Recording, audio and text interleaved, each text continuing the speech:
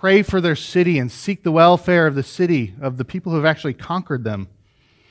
And while their sin's being punished, God's not only the God of Israel and Judah, but He's the God of the whole world. And He will not let sin slide elsewhere. Because of this, God has said through Jeremiah that the other nations will be judged for their sin as well.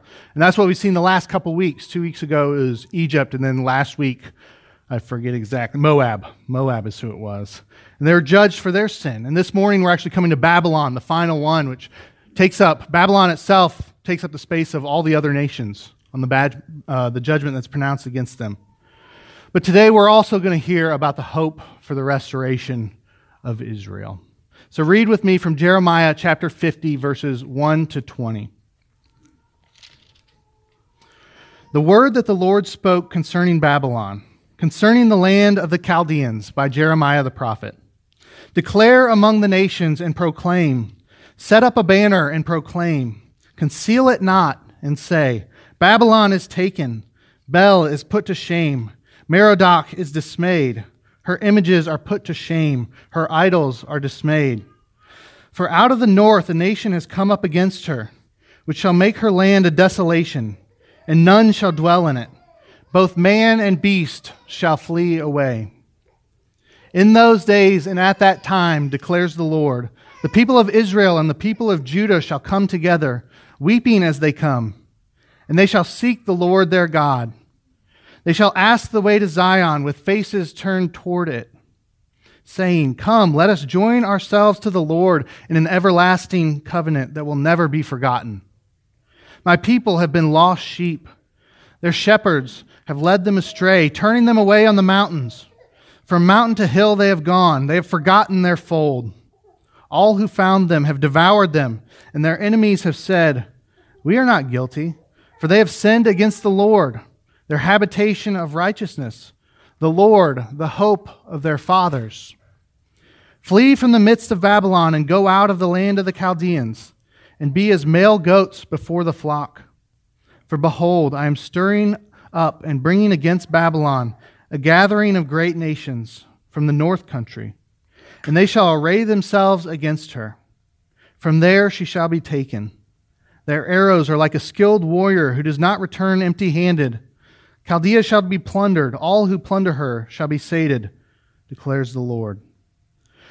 Though you rejoice, though you exult, O plunderers of my heritage, though you frolic like a heifer in the pasture and neigh like stallions, your mother shall be utterly shamed, and she who bore you shall be disgraced. Behold, she shall be the last of the nations, a wilderness, a dry land, and a desert. Because of the wrath of the Lord, she shall not be inhabited, but shall be an utter desolation. Everyone who passes by Babylon shall be appalled and hiss because of all her wounds. Set yourselves in array against Babylon all around, all you who bend the bow. Shoot at her, spare no arrows, for she has sinned against the Lord. Raise a shout against her all around. She has surrendered. Her bulwarks have fallen. Her walls are thrown down. For this is the vengeance of the Lord. Take vengeance on her. Do to her as she has done. Cut off from Babylon the sower and the one who handles the sickle in the time of harvest because of the sword of the oppressor. Everyone shall turn to his own people, and everyone shall flee to his own land. Israel is a hunted sheep driven away by lions. First, the king of Assyria devoured him, and now at last Nebuchadnezzar, king of Babylon, has gnawed his bones. Therefore, thus says the Lord of hosts, the God of Israel, Behold, I am bringing punishment on the king of Babylon and his land, as I punished the king of Assyria.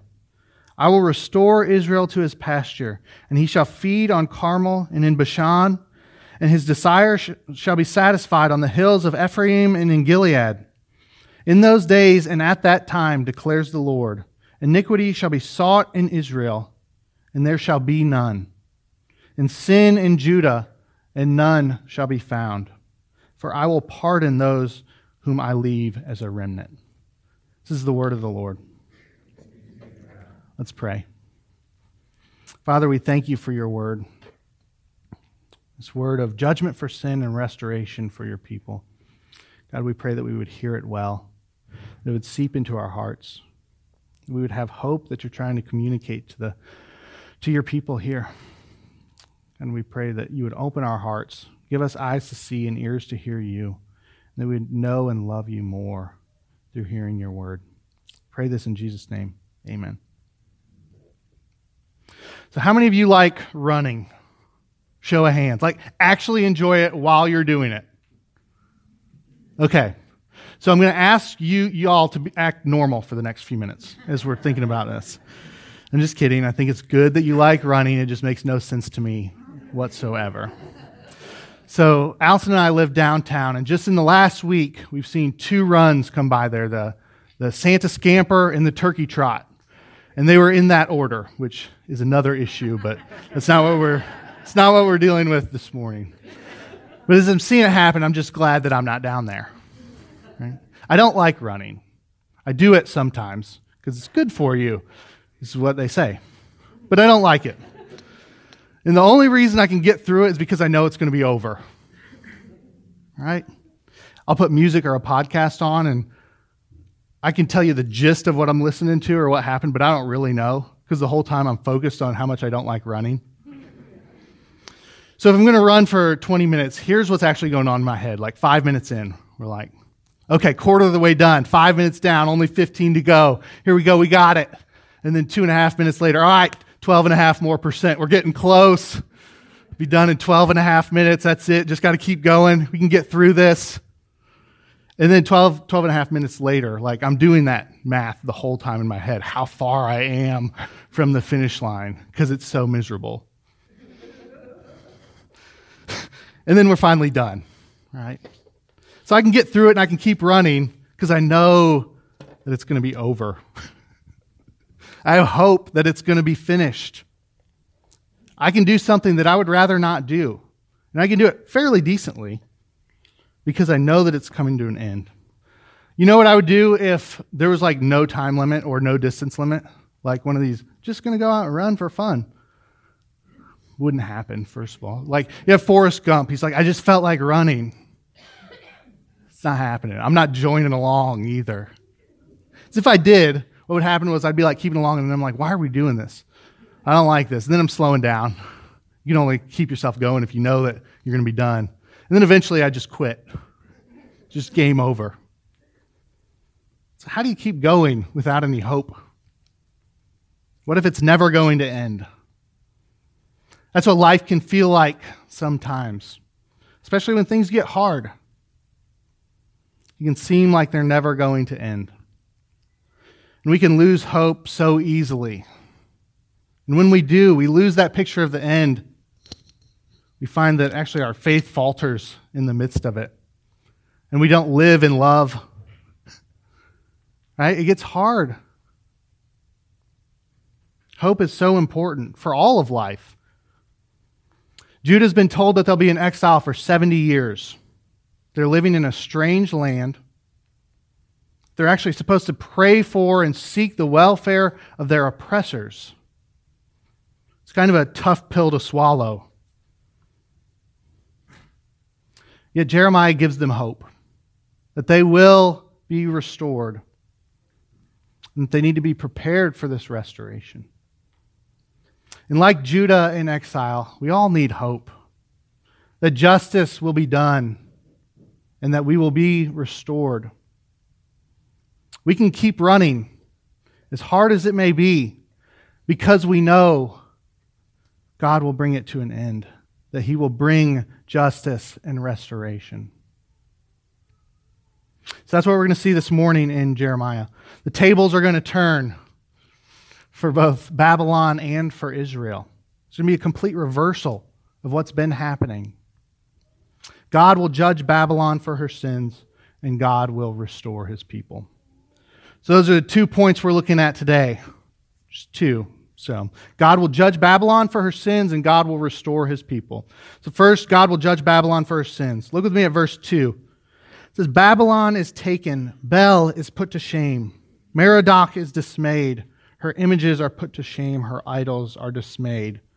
So Bel and Merodach here are actually referring to the same person. So Bel is like the general term for master or lord. If you see Baal or Baal, depending on how you pronounce it. Elsewhere in the Bible, that's like the Babylonian pronunciation of it. So it's kind of the same thing. They've adopted it. And then Merodach is their chief deity in the Babylonian creation epic. He's the creator god.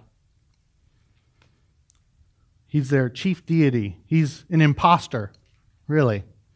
So for me, this brings to mind C.S. Lewis. If you've read The Last Battle, there's a donkey named Puzzle and an ape named Shift.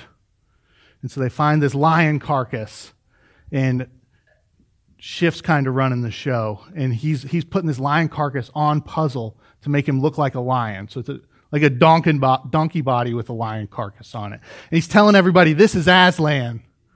But he has to keep everyone at a distance, because obviously, if you get close enough, you're going to see it's a donkey wearing a fur coat. The second fur coat, I guess. He is no Aslan. He's a poser, pretending to be the creator God. Well, Babylon has worshipped and served these false idols, and the one true creator God is about to expose their chief deity and put him to shame. He's going to show people what he really is. Merodach can't protect Babylon from Yahweh. So how's this going to happen? If you look at verse 3, for out of the north a nation has come against her, which shall make her land a desolation, and none shall dwell in it. Then again in verse 9 and 10, for behold, I am stirring up and bringing against Babylon a gathering of great nations from the north country, and they shall array themselves against her. From there she shall be taken. Chaldea shall be plundered, and all who plunder her shall be sated, declares the Lord.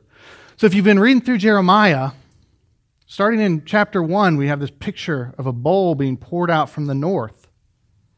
And from the beginning of Jeremiah, Babylon has been this one who's the enemy from the north, who's coming. They're the ones whose God's actually going to use them to bring judgment on Judah and the surrounding nations. But now the tables have turned on them. And now there's an enemy who will come from the north to destroy them. And while Babylon plundered Judah and the nations around her, Babylon will now be plundered. Just everything's flipped. And if you read 11 to 16, you'll just kind of see those things happening. And notice that it's actually the Lord who's doing this. So we've talked about this as we've gone through some of this judgment stuff, that it's the Lord who's using these armies to accomplish his purposes. You see in verse 9, it's I am stirring up. Verse 13, because of the wrath of the Lord. 15, it's the vengeance of the Lord. Verse 18, it's the Lord saying, I am bringing punishment.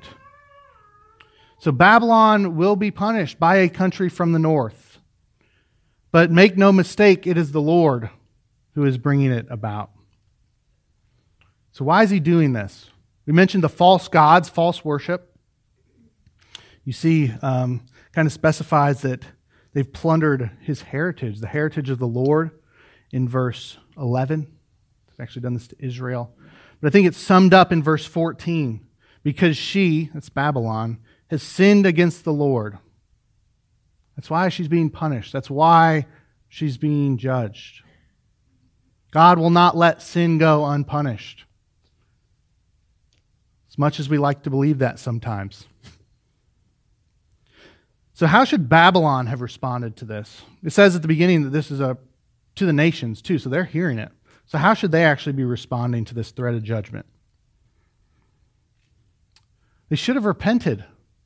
They should have turned from their sins. In repentance, there's hope even for Babylon. If you think about Jonah, it's the clear picture of that. That Jonah's message, once he finally goes to Nineveh, is, yet 40 days and Nineveh will be destroyed. That's what he says. He doesn't qualify it with anything, right? He just pronounces judgment. And in Jonah 3, the king says, let everyone turn from his evil way and from the violence that is in his hand. Who knows? God may turn and relent and turn from his fierce anger so that we may not perish. And when God sees that, he does relent. That repentance is what we should be looking for here from Babylon. But sadly, we don't see it. And eventually, Babylon is destroyed. But when this was written, I'm going to say it's between 595 and 580 during that period. So not long after, but the people don't come out until 538. So you've still got over 40 years before. When this was written, there was still hope for Babylon. They still had time. If they would have turned from their sins and turned to the one true and living God, they would have been saved. And yet their time ran out. There may be some of you here today who are not Christians, who are not among God's people, who might fit more into the Babylonian camp than into the Judean camp. Those who do not trust in Jesus Christ for the forgiveness of their sins. And this message, this prophecy, is the same for you as it was for Babylon. There's a day of judgment that is coming. God will not let sin go unpunished. Repent. Confess your sins. Turn from them. Turn to obedience and trust in Christ. He's the one man who did not sin, the one who did not deserve punishment, yet willingly died and rose again to save all who trust in him. Turn to Christ. Believe in him today for your salvation. For like Babylon, that day is coming, though you do not know when. Like Babylon, it will come. Don't delay. Turn to Christ. She might say, I'm not really guilty of anything. I haven't done anything that bad that deserves punishment. I'm really a good person. It's actually kind of what the Babylonians say. Say in verse 7, they say that they aren't guilty. And notice why they say that. They say, because of what Israel's done. They're comparing themselves to Israel, who Jeremiah spent 25 chapters saying, you're in sin, you're in sin, you're in sin, turn. They're saying, well, we're not guilty because they did that, so it's fine. No. It's not. So let me ask you, if you think you are good, to whom are you comparing yourself? I think we all do it at different times. And for most of us, it's really easy to look around and see someone that we're better than. It's in quotes. We're not really better than them. But we do that. We can find people to compare ourselves and say, I'm not that bad. I'm pretty good. I'll be all right. But if we actually compare ourselves to God and to his standard instead of to other people, it's not even close. It's not even a question. Like, if we're all lining up and we're putting ourselves in order, there's always someone down the line that we're better than. But if we take this picture of all of us compared to God, who's 100,000 miles that way, then it's silly that we're even worried about what line we're in down here. It doesn't make any sense.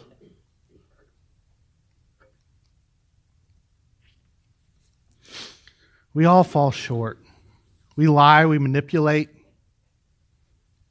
Moy lied today up here. Oh. But we do. We do covet things that other people have.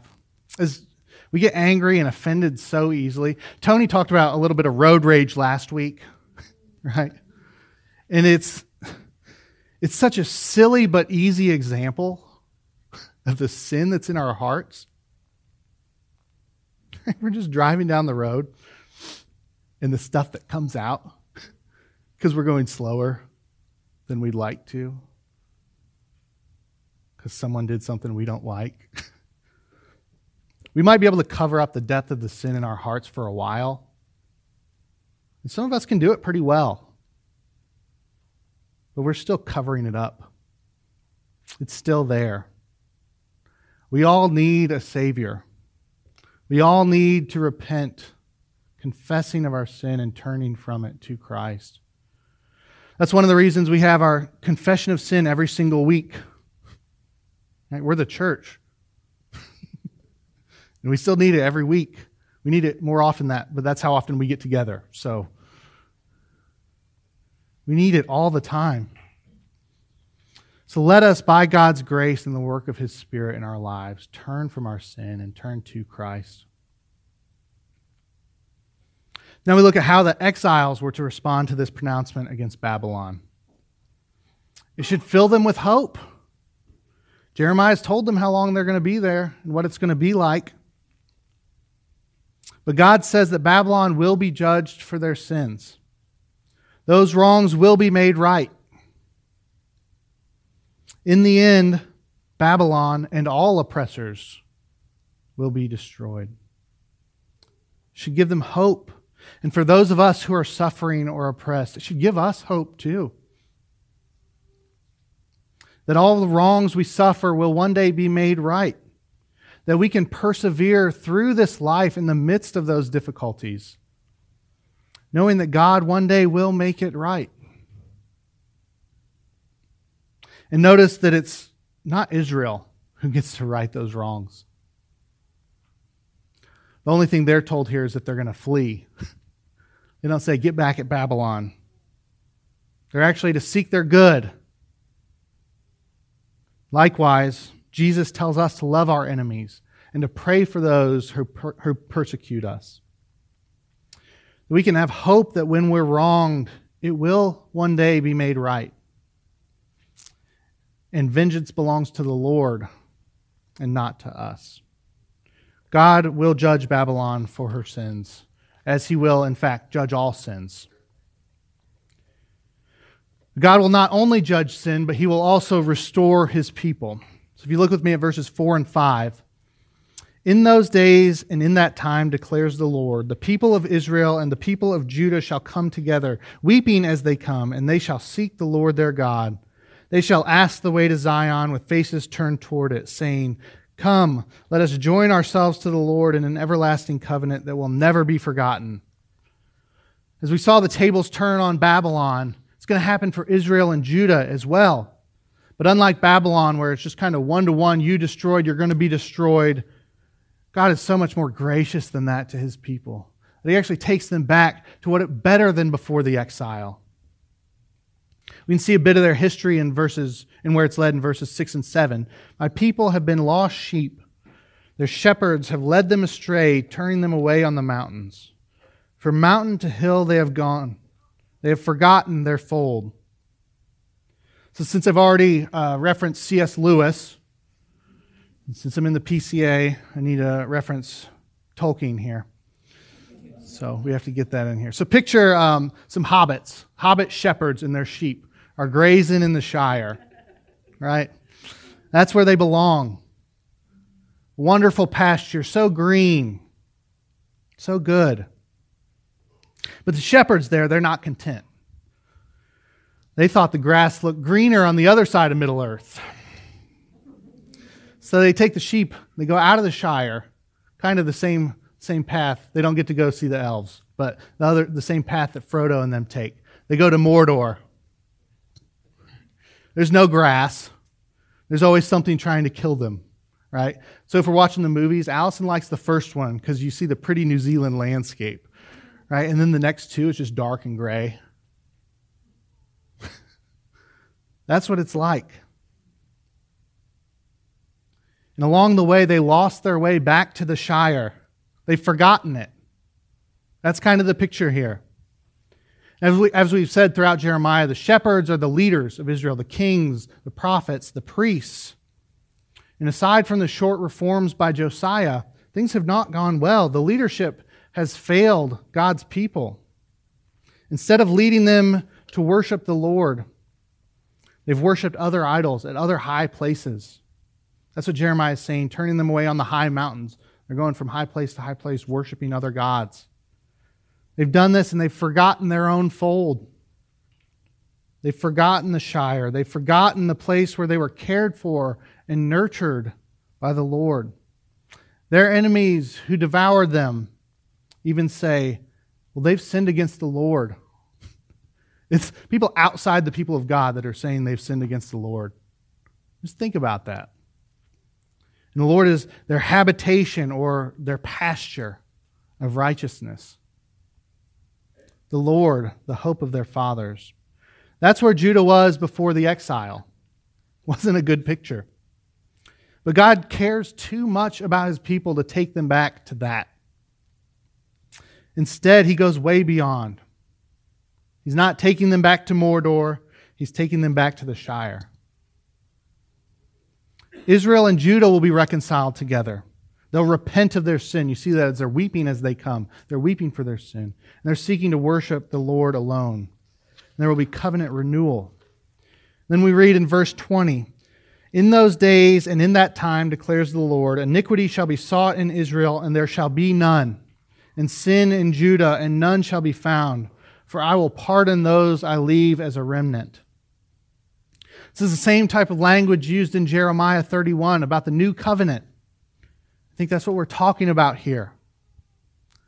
So what are they to do? Look at verse 8. It says, "Flee from the midst of Babylon and go out of the land of the Chaldeans, and be as male goats before the flock." They're to get out of Dodge, to run away from there. If you had a bunch of goats in a pen, you open it, the male goats would be the first ones that would jump out. That's what they're saying. Be ready. Be ready to go. When it happens, you're going to be the first ones. I want you out of there. Yet they weren't to flee right away. As we said, there's still about 40 to 50 years before they're actually going to happen. But when the enemy of the north is coming, when they see that, their time of exile will be over. But they need to be ready. They need to be prepared, even though they have to wait. They need to know that God will bring their exile to an end, that they'll be returned home. That's the hope that they need and the hope that Jeremiah is giving them here. And this is no vain hope. What Jeremiah prophesied happened. The Persians and the Medes came in from the north and conquered Babylon. The ruins of Babylon sit empty today, about 50 miles south of Baghdad. They're there. It has been destroyed. This has taken place. I think a lot of times we want these applications for like, how do we then apply this to our lives? And what we want, what can I go do? Right? Because then we know that we did it. It's measurable. We can kind of check it off. We like to accomplish things. I like to accomplish things. I assume most of you like to accomplish things. So we're always looking for, what do I need to go do so that I know that I went and did it? That's what we're looking for. But the main application for this text for them is to continue to remain to be faithful in the midst of exile and be prepared. It's not something that they can just go and do. The main application is that they're to wait for the Lord. They're to have hope in Him. That He'll bring them out of it. And He did. God restored His people, just as He promised. He's ushered in His new covenant through His Son. While the shepherds of Israel in the past actually led them into sin. Jesus tells us in John 10 that He is the good shepherd and that the good shepherd lays down His life for His sheep. Jesus Christ, the Son of God, He leaves heaven and becomes a man to save His own. Instead of leading us into sin, as Israel's leaders did, He's the one man without sin who leads us into truth and obedience. And He's actually the true king. As we talk about, they're the leaders and kings in Israel. He's actually the one true king. He doesn't lead us into sin, but instead He actually takes our sin from us and takes it upon Himself. So that Jeremiah 50:20 can be true. So that we can be pardoned. So that sin cannot be found in God's people because we have been pardoned by Christ's sacrifice. 1 Peter 2 says that Jesus Himself took our sin in His body on the cross so that we might die to sin and live to righteousness. It says, by His wounds we have been healed, for we were straying like sheep, but have now returned to the shepherd and overseer of our souls. Turn to Christ. Follow the true shepherd. Trust in him alone. And by the power of his Spirit at work in you, die more and more to sin every day and live to righteousness. Live in obedience to him. And as those who were in exile were to be prepared to flee, so Christ has told us to be prepared for his return. We can have hope that all things will be made right. As the exile ended, just as the Lord said, so will Christ return as he has promised, where he will wipe every tear from our eyes, and death shall be no more. That is coming. We read that in Revelation. If you actually go read Revelation 18 to 21 this afternoon or sometime this week, and you'll see allusions to this passage. You'll see in 18 and 19 the judgment of Babylon at the end. These same things. You'll see Christ return, the true shepherd who will lead his people into the new heavens and the new earth. That's what we're looking toward. And we can look forward to that day, knowing that it will happen because he has told us. Because we know that he keeps his word, as he has kept his word in Jeremiah here. We can look forward to that finish line. However hard this race is to run, we can say with Paul that the sufferings of this present time are not worth comparing with the glory that is to be revealed in us. And as we live with this hope, let us pray that one day we will be able to say with Paul, I have fought the good fight. I have finished the race. I have kept the faith. Let's pray. Father, we thank you that you are faithful, that you are good, that you have pardoned our sin in Christ. God, let us know your faithfulness. Let us trust in your word. Let us wait for you with full hope that Christ will return, that we will be freed from sin and its effects one day. And let us live faithful lives of obedience in the meantime by the power of your Spirit. Pray these things in Jesus' name. Amen.